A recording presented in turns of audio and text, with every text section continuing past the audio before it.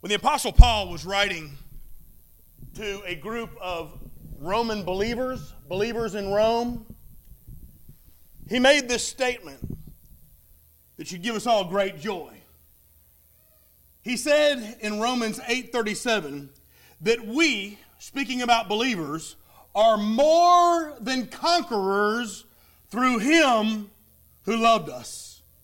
What a great blessing to know that we are more than conquerors. Friends, I want you to know this morning that God's purpose for you, that God's purpose for His church is complete victory.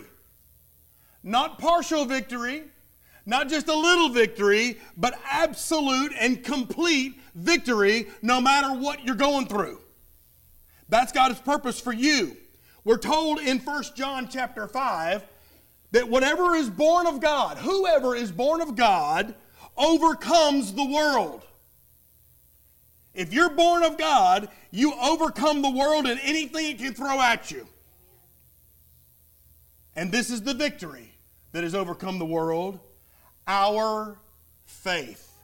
You see, it's not you that overcomes the world, it's the Jesus in you that overcomes the world.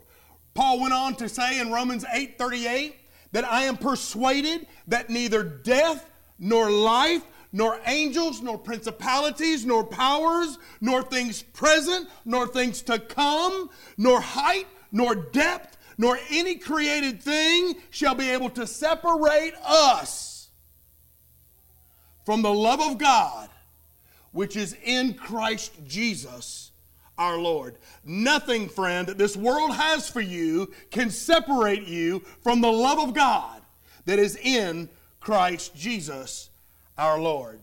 So that being the case, let me pretend for a moment, and this is definitely pretending, that I offered everyone in this room $10,000. Every individual. How'd you like that? 3, 4, 5, 6. Now we're talking. You got to let that sink in a little bit, amen? $10,000. It's yours. It's a gift. You like that idea? But now let me talk to this side for a second. How would y'all think if this side said, hey, Brother Bill, thanks a lot for the offer, but all we can accept from you is $10. What would y'all think about them? They're absolutely out of their minds, amen? They are nuts. But listen carefully. Many Christians are content to do just that in their spiritual lives. God offers them the moon, but they only take what they see. The Lord offers us spiritual wealth that's beyond our comprehension, but we want to live like a beggar. The Lord offers us spiritual wealth beyond our comprehension, and many will take that salvation, but they leave untouched the victory over sin in our life. They leave untouched a deeper fellowship with God that He offers. We leave untouched a fruitful service opportunity right here in this church. We leave untouched an absolute assurance of heaven when we die. Why is that? Why is that? Today, I've been praying all this week that you would take advantage of the spiritual wealth that God's given you. Because I'm telling you, He's loaded you up. He's made you filthy rich. And He wants you to become a spiritual conqueror. So today, I want to share a message with you that will give you 3 secrets to becoming a spiritual conqueror. Number 1, remember, it's always too soon to quit. It's always too soon to quit. As Christians, we have the responsibility of completing the conquest, of completing it. The principle of following through, of finishing to the end is very important. Following through in business is very important. Would you agree? Following through in sports is very important. Would you agree? Friends, following through in spiritual service is very important to God. In any spiritual work, what follows is the most important thing. Listen carefully. You coming to church this morning was not the most important thing. You coming here and sitting and hearing a loudmouth preacher this morning was not the most important thing of your day. The most important thing comes when you leave. The most important thing comes when what you do following through based on what you've heard. Follow through is very, very important. I mean, think about this. It's one thing to begin a race well. Amen. You got to get out of those starting blocks, right? But what's most important is how you finish that race. Man, you can get out of the starting blocks real quick, but if you come in last place because you didn't finish well, then what use was it to run the race? It's one thing to begin to apply God's word to your life. Hey, man, that's important. But it's totally another thing to follow through. Say that with me, follow through. Follow through unto victory. Because that's God's desire. God's desire wasn't just you heard God's word today. God's desire is that you applied it to your life and you followed through when you walk out of this building. So, as we're going through the book of Joshua, the battles required for God's people are condensed into 2 chapters, basically. In Joshua chapter 10 and Joshua chapter 11, you can read about those battles in about 20 minutes or so. But you need to know that it took a long time for God's people to get the victory. It took a long time. In fact, Joshua 18 or 11:18 says, Joshua made war a long time with all these kings. Friends, I want you to know this morning that this victory was not a quick victory. The victory that God's people enjoyed was not an easy victory. The victory that God's people enjoyed took a little bit of effort. It took some hard work. It took some blood, sweat, and tears. God's people had to give up a little bit to receive the victory. And you know, when I think about that, that's how God works in our life a lot of times. God doesn't reveal his power in some bright flash. He reveals his power over the long haul. Amen. He reveals his power over the course of time. So to become a spiritual conqueror, to achieve the victory that God's got set for you, God calls his people to be faithful for a long period of time. And I want you to remember today that no matter what you're going through, God is at work. Recovering,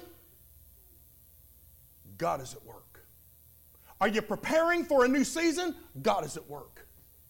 Having struggles today, God is at work.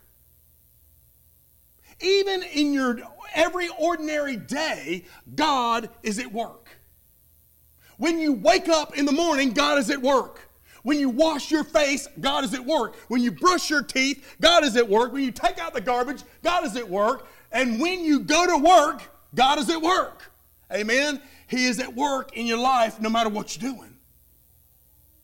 In fact, the writer of Hebrews reminds us that in chapter 10, verse 36, that we have need of endurance. We have need of endurance, get this, so that after we've done the will of God, we will receive the promise. Ready? After you've done the will of God, you receive the promise of God. It's important that we have need of endurance. So although Joshua has achieved stunning victories in the promised land, crossed the Jordan, and man, he knocked flat Jordan. He knocked flat Jordan. He knocked flat Ai. He knocked flat the armies of Gibeon. It still took a long time. Remember, friend, it's too soon to quit. For Joshua and the people of God, it would require 7 years for them to fully occupy and claim the promises that God has given them. 7 years. So you've been waiting a couple of weeks for God to answer. Guess what? How's it going to feel when you have to wait 7 years? Amen? God requires that we wait, but it's always too soon to quit. Here's your second secret to spiritual conquering. Remember, it may be a new problem, but it's the same God. Amen? Now I want this side to say new problem. I want this side to say same God. Ready? Same God. Again? Same God. Louder? Same God. New problem, same God. See, up to this point, there have been only 3 battles. The battle in Jericho, the battle at Ai, the battle in the hills of Gibeon. But now in Joshua chapter 11, it came to pass in verse 1, when Jabin, the king of Hazor, heard these things, that he sent to Jobab, the king of Madon, to the king of Shimron, to the king of Ashaph, and to the kings who were from the north, in the mountains, in the plains south of Chinneroth, in the lowland, and in the heights of Dor on the west. That's a lot of kings, amen. He continues on. Verse 3, and to the Canaanites in the east and in the west, the Amorite, the Hittite, the Perizzite, the Jebusite in the mountains, the Hivite below Hermon in the land of Mizpah. Verse 4, and so they went out, they and all their armies with them, as many people as sand that is on the seashore in multitude, with very many horses and chariots. And when all these kings had met together, they came and camped together at the waters of Merom to fight against Israel. So Joshua is now faced with more kings, more armies, more soldiers, more armament, and more weapons than ever before. Jewish historians estimate the combined forces of these Canaanites numbered about 300,000 foot soldiers, in addition to 100,000 cavalry, in addition to 20,000 chariots. This was a huge army. But if Joshua was fearful about the size of this army and all their equipment, just think of how much he had to be comforted by the reaffirmed promise of God that we read in verse 6. Read that with me. But the Lord said to Joshua, do not be afraid because of them, for tomorrow about this time I will deliver all of them slain before Israel. You shall hamstring their horses and burn their chariots with fire. Now, what we don't know, if you haven't been reading through the entire Bible, is that God's people had already promised his people in Deuteronomy chapter 20, saying, when you go out to battle, against your enemies and you see the horses and you see the chariots and you see people more numerous than you are, God said, do not be afraid of them. For the Lord your God is with you. The Lord your God is with you, he who brought you up from the land of Egypt. Now, friends, what you need to know here is this battle had to be one of the bloodiest, most violent battles that Joshua went through. But in verse 8, we find that God said, God delivered them into the hand of Israel, and they attacked them until none was left remaining. What does that mean? That means that at least 300,000 foot soldiers and 100,000 cavalry soldiers lay dead on the battlefield. And when the victory was complete, God had commanded his people to render the horses lame and also to burn the chariots of war. Now, I was thinking about that and I said, man, God's people really could have used those horses. God's people really could have used those chariots. I mean, because they knew more war was coming. So why in the world would God tell them to render the horses lame and burn the chariots? I mean, they're already outgunned as it is. And then it hit me like a hammer. The same reason that he speaks to us this way is because God knew that there was a greater danger that his people would put their confidence in the horses and chariots than they did in him. Friend, today, do you put more confidence in your bank account than you do in him? Do you put more confidence in your job than you do in the Lord God Almighty? Do you put more confidence in your abilities than you do in the Lord God Almighty? Friend, do you put more confidence in the president than you do in the Lord God Almighty? There's a whole lot of Americans that do. The psalmist declared in Psalms 20 and verse 7, some trust in chariots, some in horses, but we trust in the Lord our God. So the question is this morning, in what or in whom do you place your trust? Going through a battle, are you? Going through a challenging time, are you? In whom or in what are you putting your trust? If you want victory, the trust must be in the Lord your God.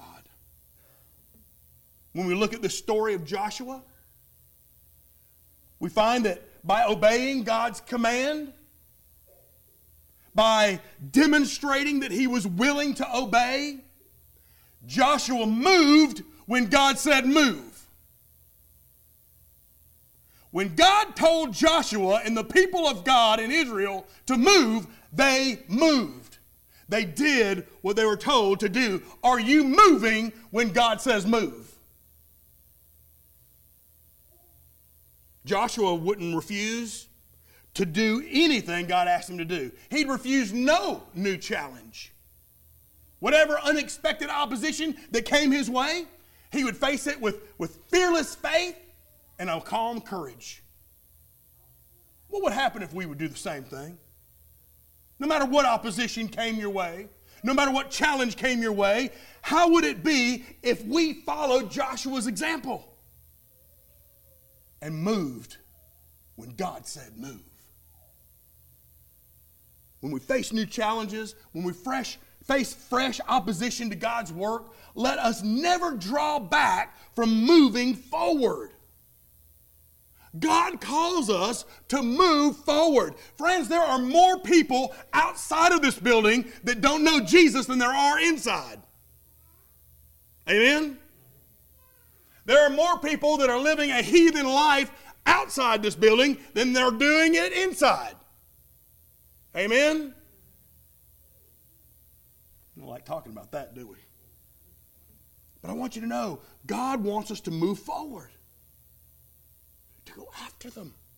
I mean, friend, listen, God goes before us. God prepares the way for us. God overcomes the opposition before we get there. The Lord God Almighty enables us to move forward for His glory. Victory waits for us. Are we moving forward? I mean, think of it. For the people of Israel, man, there had to be this constant temptation. Man, they just whooped up on Jericho. They just whooped up on Ai. They just whooped up on all those armies in Gibeon. Man, must have been tempting just to say, man, this is pretty nice where we're at. Why don't we just stay where we're at? Why don't we just camp out here? Man, there's a nice apple orchard over there. Nice vineyard over there. Man, the grass is good. A couple of nice fresh springs. Man, this is good. Why don't we just stay here? Why do we have to keep moving forward? Why do we have to keep obeying God, doing more? Why don't we just stake out here and make this our promised land? Enjoy these pastures. Why? Are you ready for the answer? Because God had more for them. It's real easy for a church to say, man, we've done some great things. Man, this church has been here 110 years. We've done some great things. Why don't we just chill out? Let's just cool out. Rest on our laurels a little bit. Man, we can always point backwards and say, man, we fed a bunch of people. We led a bunch of people to Jesus. Why don't we just lay back and enjoy? Why? Because God has more for us. God has more for His people. There are more children out there that need to hear about Jesus. There are more people out there that don't have a relationship with God through Christ Jesus. There are more people out there who are doomed to an everlasting hell because somebody has not shared the good news with them. God wants us to move forward. The resting and the enjoying and the settling, man, that'll come later. That'll come later. You can rest all you want to when you get to heaven. Amen? We got work to do here. We got work to do here. So remember, it's too soon to quit. Always too soon to quit. And you may have new problems. Matter of fact, I guarantee you, you'll have some new problems. But in the face of your new problems, you've got the same God. The God of the then is the same God of the now. It's the same God. Let me share with you a third secret, and we'll close this morning. Because I believe that God wants us to become spiritual conquerors.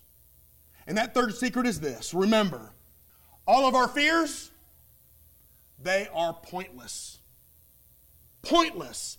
Look in chapter 11 of Joshua in verse 21. At that time, Joshua came and cut off the Anakim. I'll tell you what Anakim means in a second. Cut off the Anakim from the mountains, from Hebron, from Debir, from Anab, from all the mountains of Judah, and from the mountains of Israel. Listen to this. Joshua utterly destroyed them. What does that mean? It means he wiped them out. They're gone.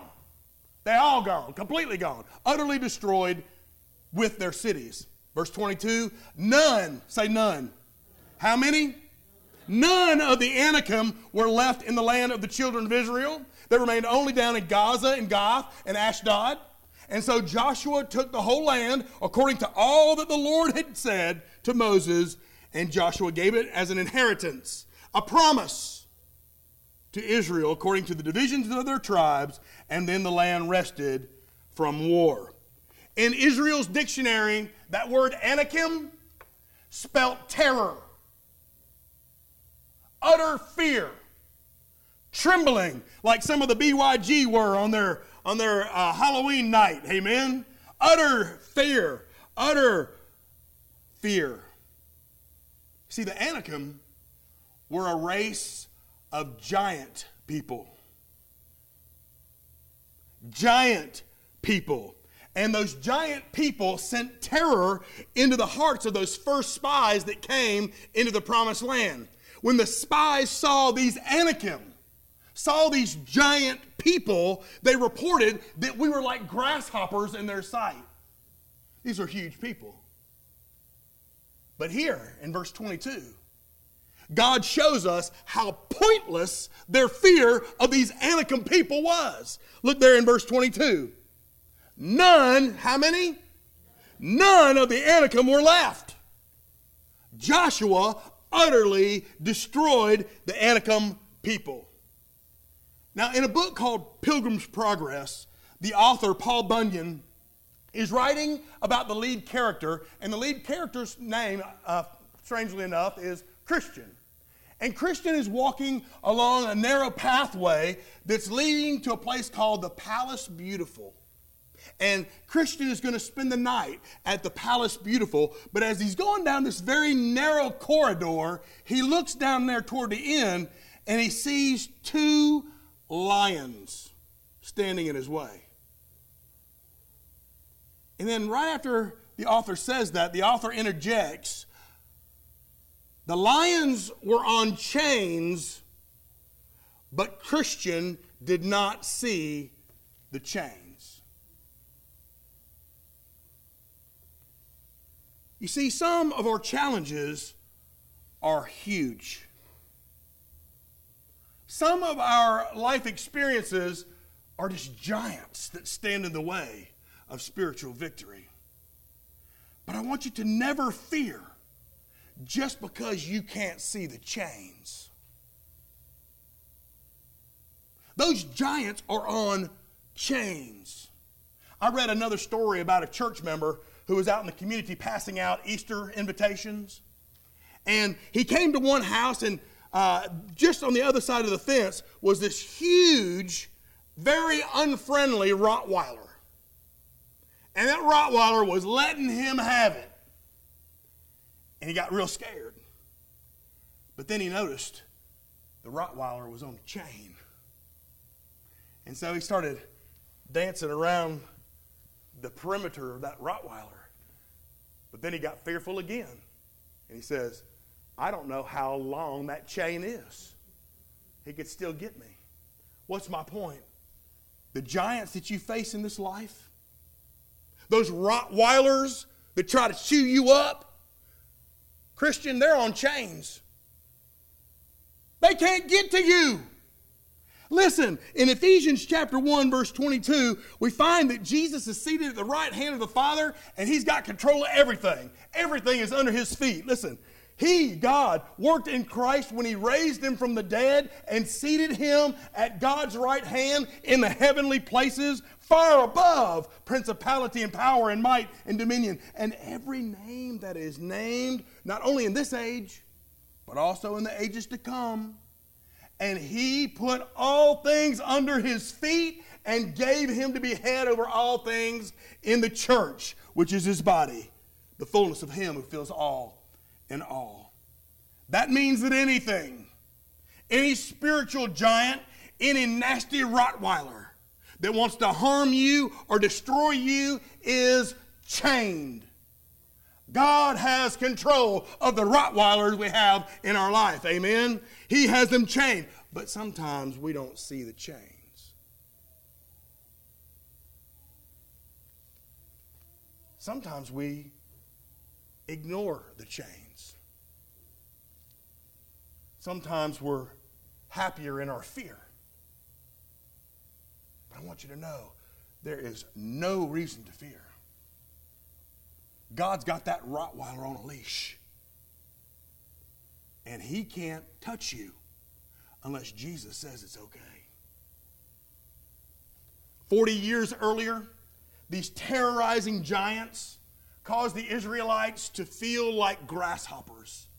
But now in Joshua chapter 11, we find Joshua and his armies are marching over the Anakim just like grass in the field. So much for the giants of life. Amen? Amazing. Amazing. Against all odds, Joshua triumphed over life's giants. How did he do it? It was clear. There was only one way. There was only one way that he was going to tread over these giants, and that was he had to trust God. He had to trust God. Someone said, when the situation seems pert near hopeless, that's time for faith. There's no such thing as a hopeless situation when you trust in God. But isn't it sad, friend, that we have to often come to the place where we come to that hopeless situation before we'll trust in God? I mean, what is the deal with us? Why do we do that? We pin our hopes on everything under the sun.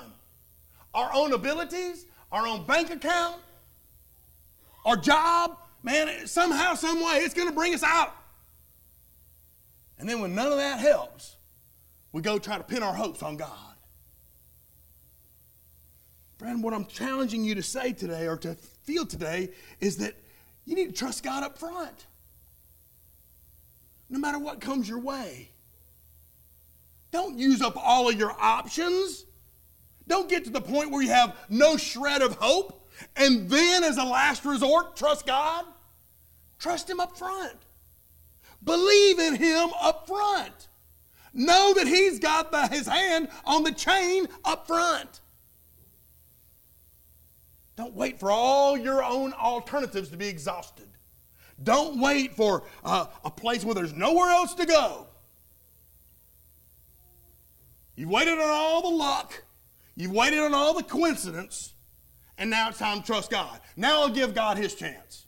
What I'm telling you today is, how much better is it to trust God no matter what? You got to get to that point if you want to become a spiritual conqueror. So remember, it's always too soon to quit.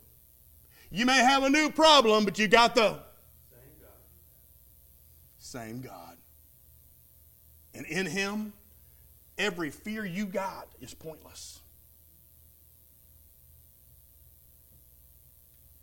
Now we need to know, what does this mean to us? What do these three secrets mean to us as a church? Well, number one, I want to encourage you and myself to be ready to accept any new challenge God throws our way. If there's something God wants us to do, and it's clear He wants us to do it, guess what we're going to do? We're going to move when God says move. Listen, let's stay on the move with God. Let's don't become spiritually stagnant. Let's move forward. Let's plunge into new territory and move when God says move. Number two, let's leave nothing undone that the Lord has commanded us to do. One of our memory verses at CIA is 2 Timothy 2:15, and it tells us to be diligent. To be diligent to present yourself approved to God, a worker who does not need to be ashamed, rightly dividing the word of truth. Let's be diligent. Let's be earnest. Let's work hard. Let's be thorough with anything God throws our way. Let's don't be shirking our responsibilities to Him or to each other. Let's leave nothing undone He's told us to do. And finally today, no matter how huge your giants may seem, God has conquered them. So as people, as His people, let's move forward. Move forward with no fear. God's got this. When He says move, we're going to move, and we're not going to be fearful about it. Think about this. Jesus overcame His greatest fears. He suffered. He died. He was buried and gloriously raised from the dead 3 days later. All for you. He conquered His greatest fear. Now we need to be conquering our fears. Today, God has given us, His church, everything we need to be victorious. So I ask you, sir, Are you saved? Today you can be. Are you living a victorious life? Today you can start. Ma'am, have you had your sins forgiven by the blood of Jesus Christ? Today you can. Are you ready to humble yourself? Stop doing things your own way and trust God's way? Today you can start. God offers us forgiveness of every sin, past, present, and future. And He offers us eternal life in heaven if we will only believe in His Son Jesus and trust in what Jesus did for every one of us on that cross. It's an amazing gift. So maybe you say, Bill, you're preaching to the choir here. I done been saved. For that, I'm grateful. And I thank Jesus that you are. But have you stopped there? Did you somehow come under this misinterpretation that you get saved and then you park it in the pew? That you stop there? I'm telling you, that is a severe misunderstanding of the Scriptures. We don't get saved and just stop there. We need to be moving forward in our faith. We need to be growing in our faith. We need to be an overcomer. God calls us to be a conqueror. No, He calls us to be more than a conqueror. More than a conqueror. So let's not accept this gift of being saved, this gift of salvation, but then live untouched victory over sin. I mean, we ought to be living at least a lifestyle where there's little sin. Well, I'm not saying that we're sinless, but I'm saying we can sin less. Agreed? Everybody in this room, can we sin less? You better believe it. We can have victory over sin. Let's not leave untouched the privilege of a deeper fellowship with God.